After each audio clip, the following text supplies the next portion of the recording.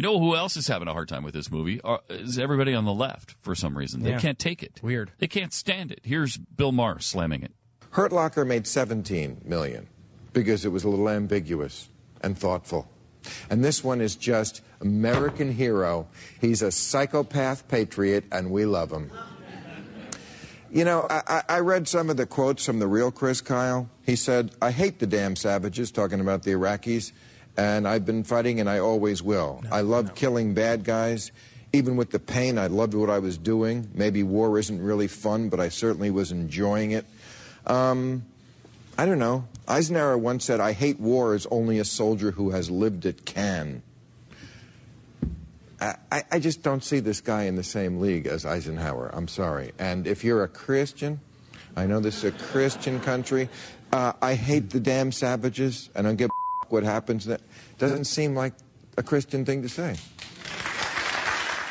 Thank you, Mr. Atheist, for telling us what the Christian thing to say is in a mocking tone like that. That guy's a piece of crap. I don't give a crap what he thinks of the movie, Chris Kyle, and I'm sure Taya doesn't either. I mean, who cares? No, I certainly don't care at all. I mean, garbage. again, these same 5 quotes come out from this book. He wasn't calling all Iraqis savages. Talking about the people who were trying to kill the people he was trying to save. Yeah, and by the way, this comes which included Iraqis. Not from me. This comes from the guy who wrote the book with him, who sat there and listened to the stories and told us this last week on the air. This is obviously like loving war. Loving war. It's about you go to war because you love what it's standing for. You volunteer. You don't need to do it. You volunteer your life. You put it on the line to go to war. If you don't love that cause, why the hell are you there?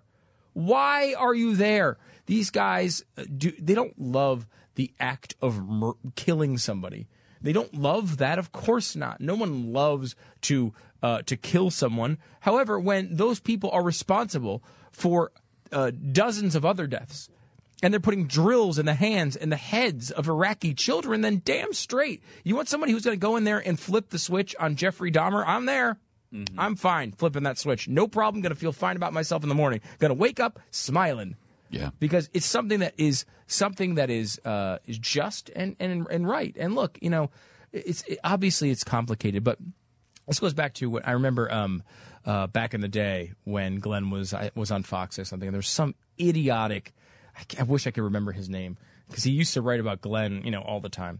And there's some crappy anti-war movie. It might have been Hurt Locker. It was one of those movies that was like kind of anti-war, and it was about the Iraq War, and it flopped, and we were making fun of it. And he was just out there saying, for some reason I remember him calling it, "You don't understand the concept of a loss leader." You know, where you have something that comes out, the first couple might fail, but overall, at the end, it's going to turn around, and people are going to realize what's right here. You know, it's a loss leader. Well, where it led what? There has not been any anti-Iraq war movie that has come out and been successful. Still, what year is it? It's 2015, and now the biggest movie in the world is, well, I would not say it's a pro-Iraq war movie.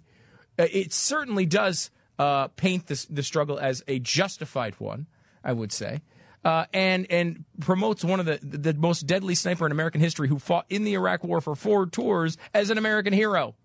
So screw you know, it's nothing to do with the American people. I think generally are hesitant about war. Don't want to be everywhere killing everybody. That's not what they want. But when a cause is just, they believe that it's okay for us to go over there and do something. And, you know, in many circumstances, we probably have jumped the gun over our history.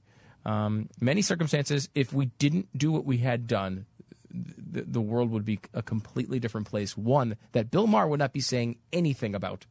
Because Bill Maher, along with us, and along with anybody else who has a strong opinion, would not be able to express it if it was not for the work of people like Chris Kyle.